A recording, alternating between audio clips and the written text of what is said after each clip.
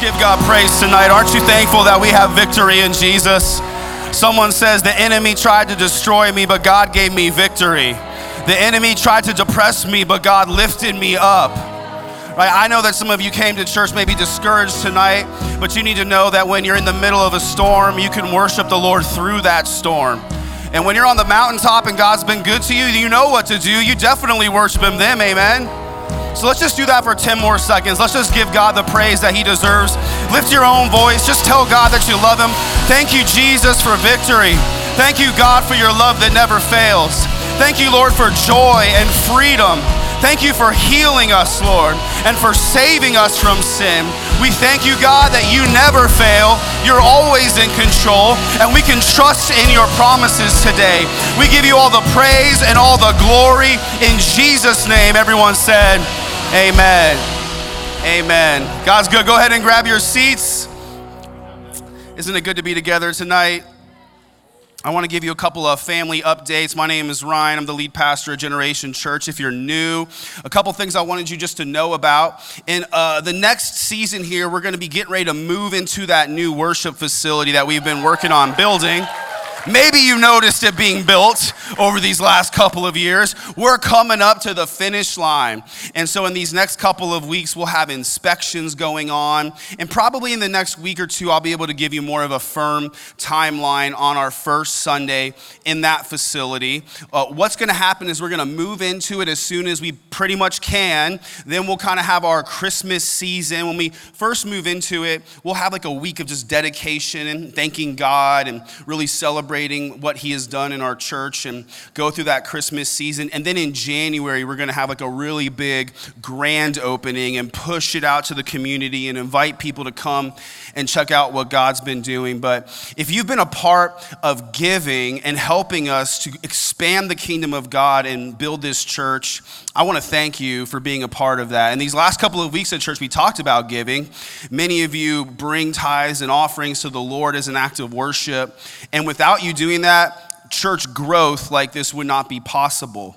I know some of you just started giving in the last couple of weeks too. Praise God for that. God is working in your life. He's going to bless you. And so be encouraged as you see your faith grow. But I'm grateful to be a part of a generous church that is excited about the Lord doing his thing through us. So that's good. Also, I want to let you know this upcoming Wednesday night is Bold Men's Night. So where are my men at in the room? Okay, you got some men. You got raise. Yeah, I saw some of you raise your hands. Some of you grunted at me. Some of you just like flexed your pecs. That's cool. Hey, listen, if you're a man, you need to be at Bold Men's Night on Wednesday at 7. If you are a woman and you have a man in your life, a husband, a son, a friend, encourage him to be here that night because our church believes in raising up strong men of God. When men are strong, families are strong, and churches are strong, and communities are strong. And so we believe in strong men. Be here for that. Well, I'm going to preach a special message tonight, taking a break from our Exodus series. If you haven't noticed, there's an election coming up. So I want to give you a message tonight titled, How to Vote. If you know me, I probably won't say anything that surprises you. If you're new to our church and this is your first week, wow. What a week to come for the first time. But the nice thing is you're going to know really quick whether or not this is the church for you. So we're just going to help you figure that out. In Proverbs 29, it says, when the righteous are in authority, the people rejoice. When the wicked rule, the people groan. Isn't that the truth? You just need to know this. You do not attend a Republican church. You do not attend a Democrat church. This is a Jesus church. And our hope is not in an elephant or a donkey, but a slain lamb. This is Jesus' church. And we don't have to sit around and wonder how would Jesus vote, because we actually have the Bible and we can read what God actually says. And so a lot of churches, a lot of times pastors, they'll beat around the bush when it comes to these types of issues, and they think that being neutral is a badge of honor. Maybe that could have been true if everybody involved in politics was honorable, but those days ended 60, 70 years ago. Clarity is kindness. And so I want to be clear as a pastor so people can actually know the truth, because knowing the truth is what sets you free. You need to realize this as well, that you belong to a biblically faithful church. We believe God's word and we teach what it says, and we don't apologize for that. So that means you will eventually hear something that irritates you. I want you to know tonight that I come in peace. But I did wake up today with the spirit of violence. And I'm hoping to offend everyone in some way. If you already voted, I think something in this message will still help you, and something might still irritate you, and that's not a bad thing. But I want to give you some guidance. It says in Proverbs 11, "For lack of guidance, a nation falls, but victory is won through many advisors." So I'm not going to tell you who to vote for. I think that would get weird, and I respect you as an adult to make your own choices and follow the leading of the Holy Spirit. But I will give you 10 guiding principles for how to vote, and then you can pray, and you can apply this to your decision-making process in the voting booth, and you can teach your kids how to vote as they grow up. So I'm gonna give you 10 principles. Here's the first one, how to vote. Number one, you should actually vote. I've heard too many people throw up their hands and they'll say, well, what's the point? They make these pessimistic comments, like, well, the system is this, or both sides are that. And so they neglect their duty to participate in this most important aspect of society. Jesus said in Matthew 5 that you are the salt of the earth and you are the light of the world. Do you understand the role that we play in the world as Christians? Salt in ancient times prevented decay. And Christians in society, we prevent moral decay. You could say we're conservative, praise God. But you can see that as Christians have been absent from the political sphere, society has decayed progressively, morally, over time. So we need to be here to conserve against moral decay and shine truth in the darkness that pierces through the devil's lies.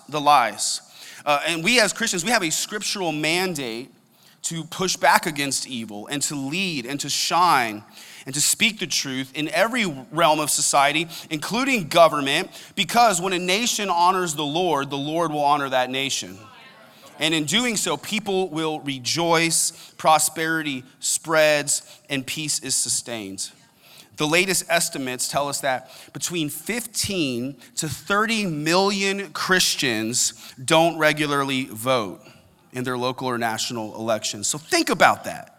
That's 30 million voices missing from the public square. Why? Because people are too busy scrolling or too apathetic to fill out a ballot? That's unacceptable. Many people will say, well, what about the separation of church and state? That's something people love to bring up to me whenever I say something that makes them uncomfortable. You just need to keep all that to yourself because the separation of church and state.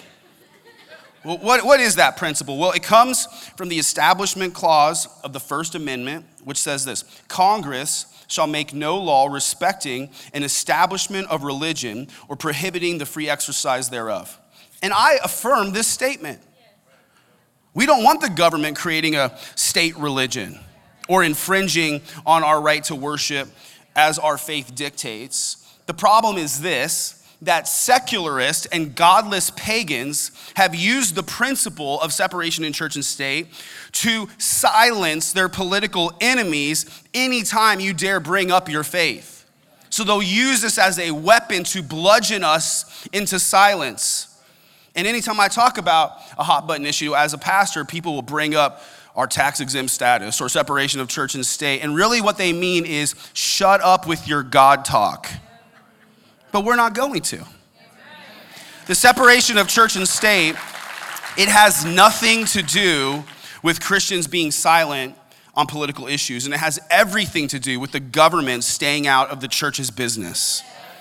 And if you think politics has no place in the church, you're allowing the enemy to dominate a sphere of society that has the greatest impact on our world and future generations. So we will not yield this sphere of society to the enemy. In Proverbs 14, it says, righteousness exalts a nation, but sin condemns any people. And sometimes we will look for righteous candidates that we can really get excited about, and we might end up a little disappointed. There are some candidates, they have maybe some good things going for them, but then maybe in other ways, you don't align with them on 100% of the issues. And I do think that, first off, political candidates in the ideal world, they should be role models. They should be people you can look up to and your kids can look up to. That's not always the case, unfortunately, but I do want to caution you on this. Politicians should never become idols. And we have to be careful that we don't start to glorify certain personality types and worship them as idols. I talk to some Christians, they talk about President Trump like right now he's seated at the right hand of the Father and someday he's going to return again to save us from sin and death. And I'm like, you just need to slow your roll. We've already got a Savior. Now, it's important to note this, that when you vote for a politician, you don't have to find someone who's perfect. We're not voting for a Messiah. We've already got a perfect Savior named Jesus, right? No candidate is perfect, and nobody will align with you on 100% of the issues. But the goal for us as Christians is to empower people who are more likely to leave our nation better off than they found it. So voting, understand, is a chess match. A chess match where every time we vote, we strategically advance society in a way that earth looks a little more like heaven every 2 years. Not every candidate is going to be a home run, but if they can at least get on base, that's better than striking out. Or to use a football analogy, right? Not every candidate is going to be a touchdown, but if you can at least move the ball forward, that's how you ultimately win. In Deuteronomy 1, it said, choose for your tribes wise, understanding, and experienced men, and I will appoint them as your heads. So you see this idea of voting and electing leaders going all the way back to God's people, Moses and the Israelites. Notice he didn't say, choose perfect men. He didn't say you got to choose men who will never fail, or that the system has to be perfect in order for you to participate. And that's what we're called to do today, is choose leaders who are more likely to leave society better than they found it than not. Burying your head in the sand does not abdicate you of responsibility. I believe that refusing to vote when you're able to is a dereliction of duty. It's abandoning your post, and it's refusing to work towards a better future for your family. In 1 Timothy 5, it says this, but if anyone does not provide for his relatives and especially for members of his household, he has denied the faith and is worse than an unbeliever. And when we think of this passage and providing for your family and members of your household, we tend to think of basic needs like food and shelter and clothing, and those are the most essential needs, but there are other ways that you provide for members of your household. And voting is one of the ways you can provide a better future for members of your household. We know this, that if you can vote to elect leaders and establish laws that honor God, that is better for society. It will be a blessing to society, even if not everyone in that society has saving faith in Jesus. Because we know you're blessed by following God's ways, even if you don't do it for the right reasons. So I think, just like it would be a sin for a parent to neglect his children or her children, or their development, their correction, it would be a sin for a Christian who is able to not vote. We have a responsibility, and it's one of the ways that we can love our neighbors. By voting to establish leaders and laws that will be honoring to God, that's a blessing to society. And by being a part of that, you're loving your neighbor. Here's the second thing. Vote God's values first. You cannot separate your faith from your vote. Jesus is either Lord of all or he's not Lord at all. And his will is more important than your wishes. Now, there are many issues I care about that I would put in the category of secondary issues. A lot of things that are important, like everybody wants good health care and good tax policy. I mean, none is better than some, right? But there's secondary issues, and yet then there are also primary issues. And you have to be clear on this. The Bible doesn't have a lot to say about every political issue. So we put that in the category of secondary issues. The Bible is very clear on other issues, so those become primary issues. So you got to be clear on this. God's values come first. If you vote for an ungodly candidate with evil positions on primary issues because you care more about a secondary issue, then you've elevated your priorities above God's. Biblical issues are always more important than your personal issues.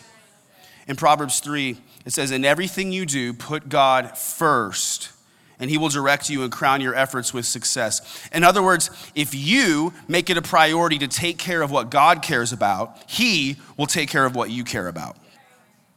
So there are room to make judgment calls and use discretion, but the Holy Spirit will not lead you to vote for a candidate who has positions that blatantly contradict God's standards of righteousness. There are many important issues that we could say matter to God. I think every issue matters to God if it affects people because the Lord loves people. So we need wisdom to make the best decision in unclear circumstances. So I think of like in 1 Chronicles 12, it talks about the sons of Issachar who understood the times and what they ought to do. In Romans 13, it says we should know the times. In Luke 12, Jesus chastises the people for not recognizing and discerning the times. So we need wisdom to recognize the times we're in so we then know what are the most important issues of our time. That brings me to the third point. Vote for life and not death. Because abortion is the greatest injustice of our day, voting for pro-life candidates is by far the greatest importance in our day.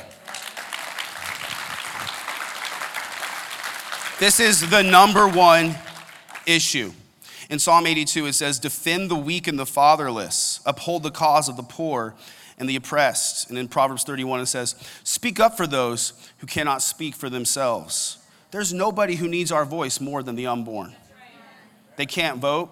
They can't march. Their only hope is that Bible-believing Christians will stand up and actively fight on their behalf. There are Christians who will say, well, I don't like abortion. I'd hope not.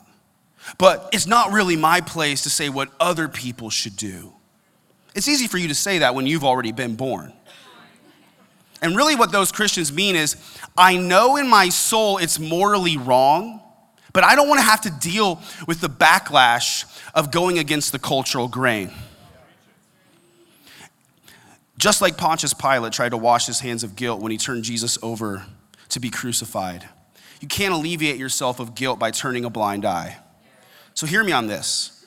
It is impossible to be faithful to God and pro-choice.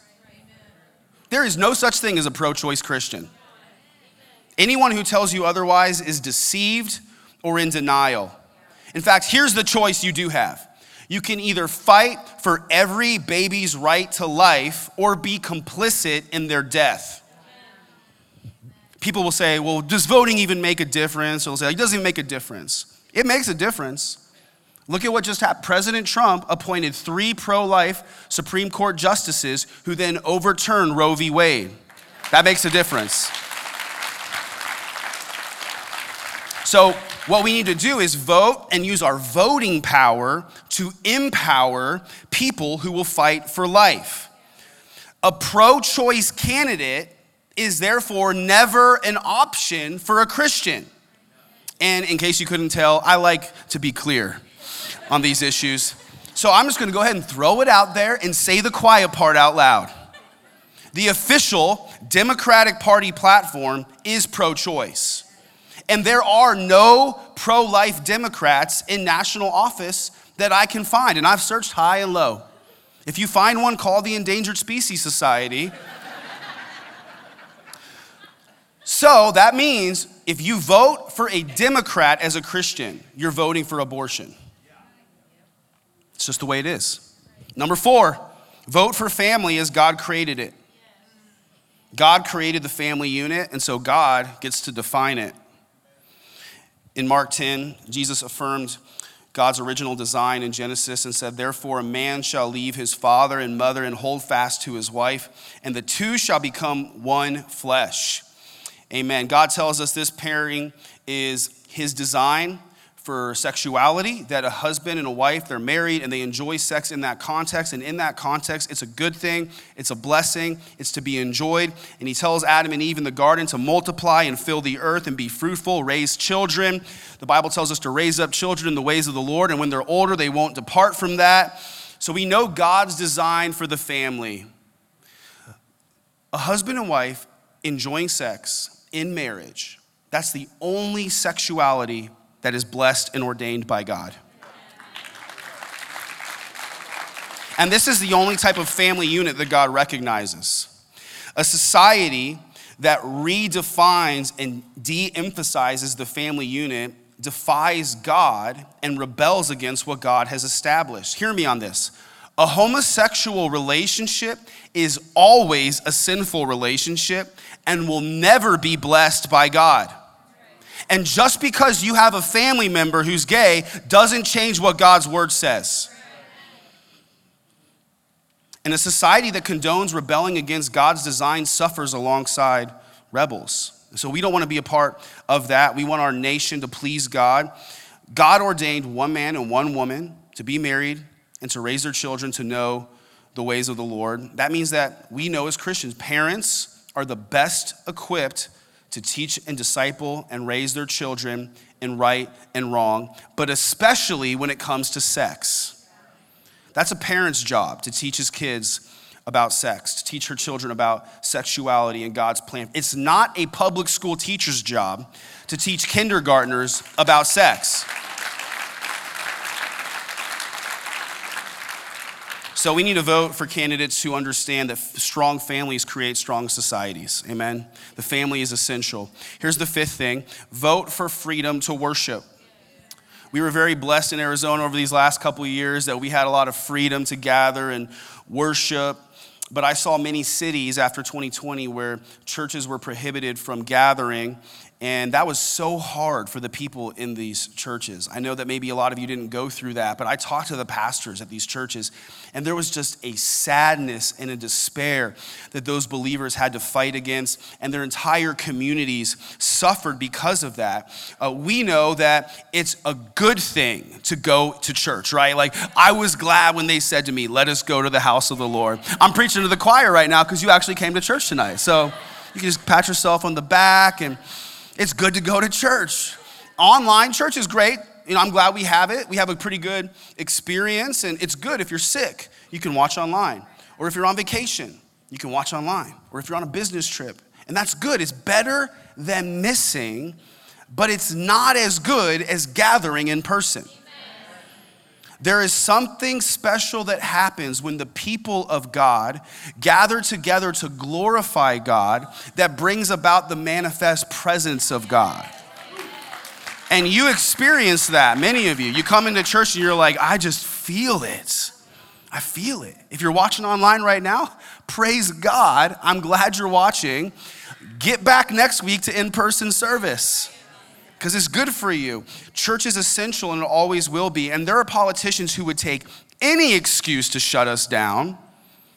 But then there are also politicians who would seek to silence our voices permanently and label God's word as hate speech. We've seen what happens these last couple of years as fact checkers and censors limit part of the truth. And I've seen many pastors I'm friends with deplatformed and canceled from social media for just simply saying some of the same things I've said in this sermon. In Canada, there are pastors who've been arrested for just saying what the Bible says. And you got to understand how this progresses. The same people who want to cancel us today will seek to kill us in the future. The Church of Jesus Christ, it can survive and it can flourish even in the face of persecution, but we don't want to ignorantly empower the very people who would persecute us or hinder our ability to gather and worship and teach our kids God's word. So we need to protect our freedom to worship by voting for people who fear God above men. Then here's the sixth thing. This is particularly relevant today. This is one of our issues. We need to vote for biological truth.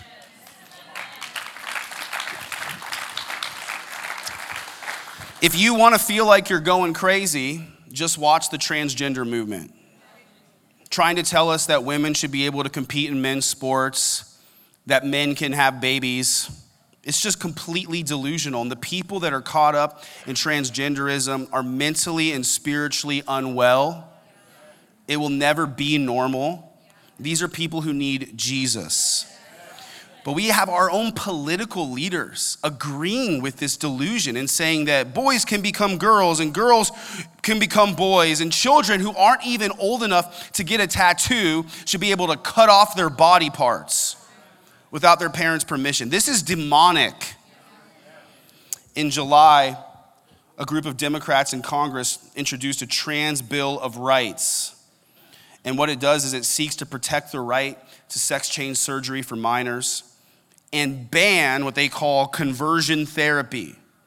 When they say conversion therapy, really what that means is if you try to tell your child, no, you're actually a boy because God made you a boy, and you bring God and faith into it, they'll call that conversion therapy, and it's already been made illegal in parts of Canada. There's people that want to make it illegal to do that in our nation as well. This is just really disturbing. And then, to make it worse, the woke mob will say, if you don't agree with all of this, then you're a bigot. And it's just picking up steam. And I honestly think when it comes to this transgender issue, that this issue is where the devil has overplayed his hand. I've gotten text messages from non-Christians lately where they're like, yeah, actually, this has made me realize that this whole movement is like insane. And it's affecting the way that I think even non-Christians are waking up to the insanity of the devil's schemes because of this. But again, Jesus reaffirms the original design that's talked about in Genesis. He says in Mark 10, but from the beginning of creation, God made them male and female. Not male and or female on a sliding spectrum depending on how you feel that day, alongside 72 other genders. Male and female. There are two genders. That's the truth. We cannot play make-believe and join in the delusion of delusional people because we are people of truth. And if you don't have the common sense to acknowledge that and stand up to the woke mob, you're not fit to lead. Here's the seventh thing. Vote for unity and not division. Unity and not division. America is great in many ways because it's a melting pot. And we have people from all different backgrounds coming together, united in one set of values and beliefs about how our nation should be governed. And that's a great thing. But there are people today who want to divide us by skin color, by ethnicity or social class or nation of origin. And that is demonic. Even Christians, though, are playing right into the devil's schemes. Politicians are using this divisive rhetoric and this division for their own political purposes to manipulate people. And the devil is also using it for spiritual destruction. This division has worked its way even into many churches. I know of churches in the valley where they're telling people, hey, if your skin color is this, then you're a victim. And if your skin color is this, then you need to apologize for being racist. And they're just repeating this critical race theory wokeism. As Christians, we know that scripture is more important than skin color. So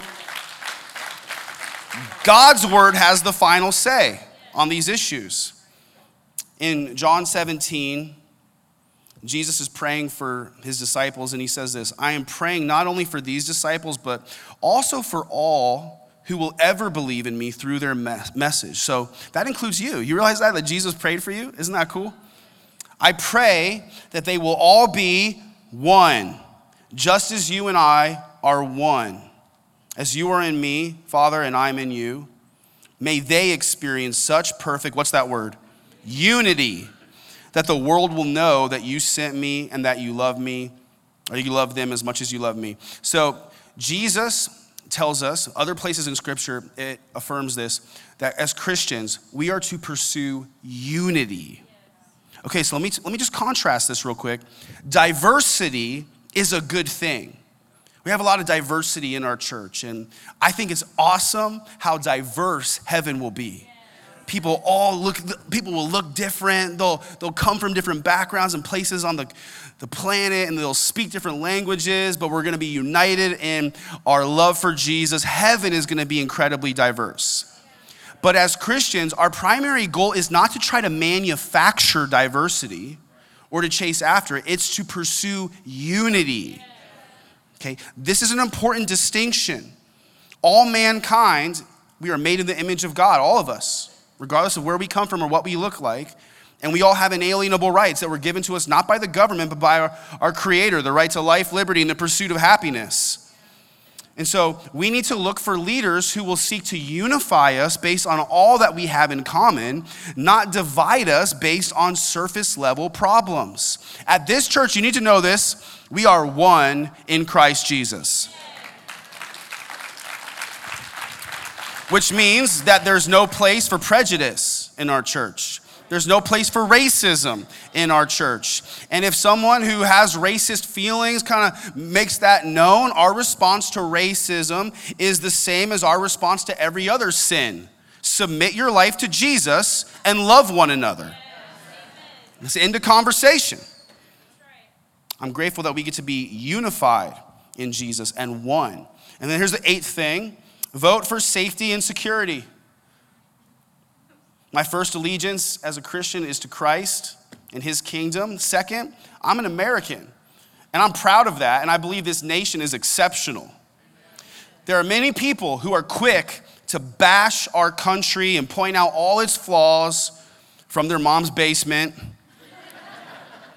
taking for granted the very freedom that allows them to make such public criticisms. Try making those kind of criticisms in China and see what happens. No country is perfect, but despite our flaws, we're the best thing afloat.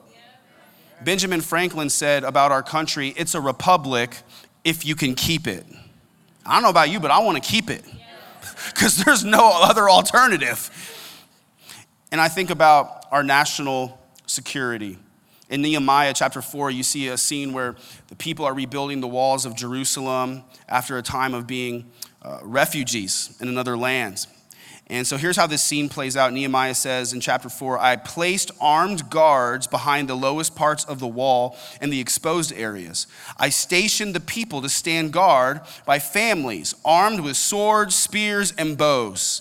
Then as I looked over the situation, I called together the nobles and the rest of the people and said to them, don't be afraid of the enemy. Remember the Lord who is great and glorious, and fight for your brothers, your sons, your daughters, your wives, and your homes. Isn't that awesome? That just makes me want to lift weights. Like there's some Bible verses that make me want to like cry and worship, but this passage makes me want to break stuff. In Jesus' name. It's just like awesome, like a Braveheart scene, okay? So here you see, it's not ungodly to want to defend your family, your loved ones. In fact, we have a responsibility to do so. So there's a few ways I think this plays out that are relevant in our time. First, we need secure elections. This is just a little bit of pastoral common sense and wisdom that I want to communicate to you. Anyone who doesn't think you should have to simply show an ID to vote is obviously trying to cheat. It's that simple.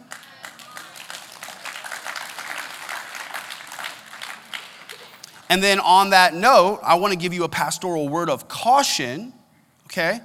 I think that we need to be very cautious and sober about accusing the other side of cheating.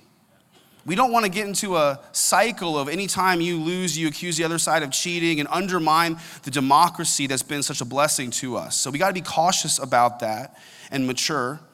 The second thing is this, when it comes to safety and security, we need a strong military. It's just a reality of the world that we live in. You need a strong military because unfortunately there are evil people in this world, and when you have something good like we do, there will always be someone else who wants it. You cannot win wars with a woke military. When I was in the Army, we had this policy called don't ask, don't tell. In other words, if you were going to do crazy stuff in your bedroom, keep it to yourself. Now the military is operating with the policy show and tell. That's not going to work. Because the enemies of our nation are not going to cower in fear if our military is charging down the battlefield with a rainbow flag.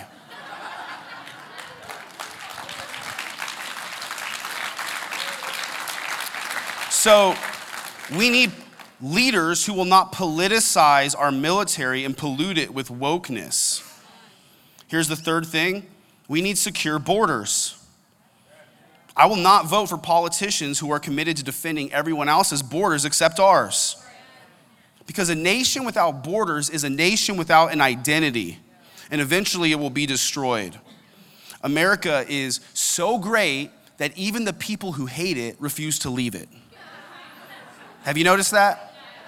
Every election cycle, there's people and all the celebrities from Hollywood are threatening to leave if their guy loses, and it's like, don't let the door hit you on the way out. But then when they lose, they don't leave, because where else are you gonna go, right? And at the same time, there are people dying to get into it. The fact that a refugee will climb on a raft and brave the seas from Cuba, or that a mother will carry her child across the perils of the desert, says a lot about how great our country is. We're a nation of immigrants, and I love immigrants. One of the things I love about immigrants is they don't take this country for granted. We have illegal immigrants who go to this church, and I love them. We have legal immigrants who go to this church, and I love them. But we need secure borders. And having borders doesn't make you a racist. See, the reason you have a door on the front of your house is not because you hate your neighbors. It's because you love your family. And the reason that we need secure borders is not because we hate immigrants, but we want to make sure that America remains a country worth immigrating to. Number 9, if you're still here, you're doing good. We want to vote for financial responsibility. There's a lot of room to debate what we should and shouldn't spend money on, because we're always going to have different, passions. I should spend money on this, we should spend money on that. That's okay. There's a lot of room to discuss that and debate that. But there are principles when it comes to handling money that the Bible is very clear about. It says that it's foolish to keep spending more money than you have. It's just kind of common sense. It says this in Proverbs 21.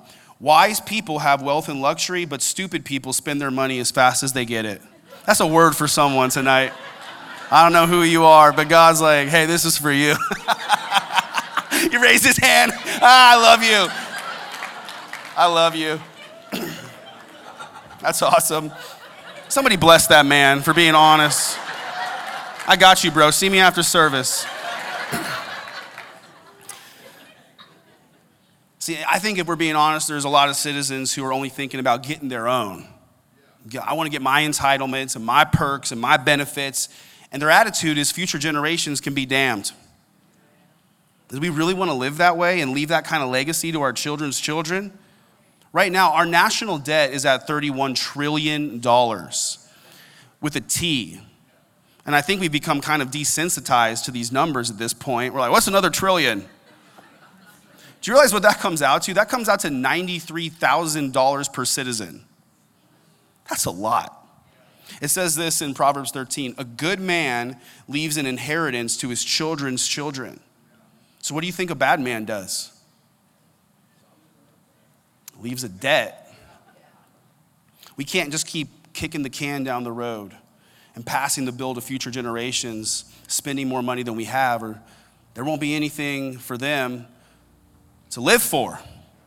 And then here's the last thing. Number 10, we will vote with peace because Jesus still reigns. Amen.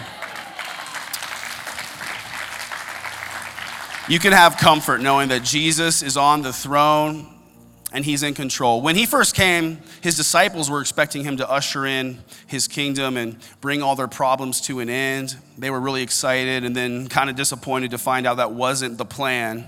In John 18, Jesus said, my kingdom is not of this world. He came the first time to establish his heavenly spiritual kingdom, and all of us are a part of that through faith in Jesus. And when he returns again someday, his kingdom will come fully and finally, and there will be no more sickness or crying or pain. Those things will have passed away. It's going to be awesome. In the meantime, we know that we are going to struggle at times. We're going to deal with disappointment. And we want to vote for people who are likely to leave our nation better off than they found it. We want to do our part and work to make the world a better place.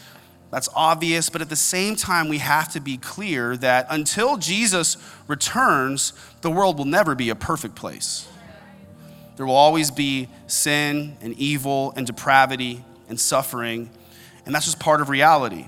That is why lost people become so frenzied about politicians and politics. Because if you don't know Jesus, your only hope is in a politician. And the idea that, well, this leader can fix my problems, or if this guy gets elected, or if this gal gets elected, that will make my world okay. And we know that that's just a false hope. As Christians, our hope is anchored to Jesus, so that in the storms of life, in the ups and the downs, we have a steady hope. We can have peace that Jesus reigns and he's in control. That means that if your guy wins, you can celebrate, but you don't get too excited because your ultimate hope was always in Jesus. And if your guy loses, you could be disappointed, but you won't be depressed because your peace is still found in Jesus. And in the meantime, as we are disappointed and we struggle, he's going to carry us through. He will sustain us, and he'll continue to reveal his goodness to us. Amen. Will you stand with me? I'm so grateful for this nation and that we get to be a part of this together. Let's pray together. Let's ask for God's blessing. And then we'll take time to worship the Lord. Lord, we thank you for your goodness. We thank you for your word. I pray that today your word will have found good soil in our hearts and that people will have heard the heart of what I was saying, not just the words that I was saying. We all want to be changed to become more like Jesus. We want to look and talk and act more like Jesus, Lord. And we pray that you will help us to do that and that you will be the Lord of every part of our lives, including how we vote and engage in society. Lord, I pray that you will use us as salt and as light, that we would shine for you and that people would see your love through us. We lift you up, Lord, and we glorify you. We give you all the praise and glory and honor, and we declare that our hope is in you, so we always have peace through you. I pray that you'll pour out your spirit on us, God. I pray that you will bless us and our nation. We pray all these things in Jesus' name. Amen. Amen. Come on, let's give God praise together. Just lift up his name.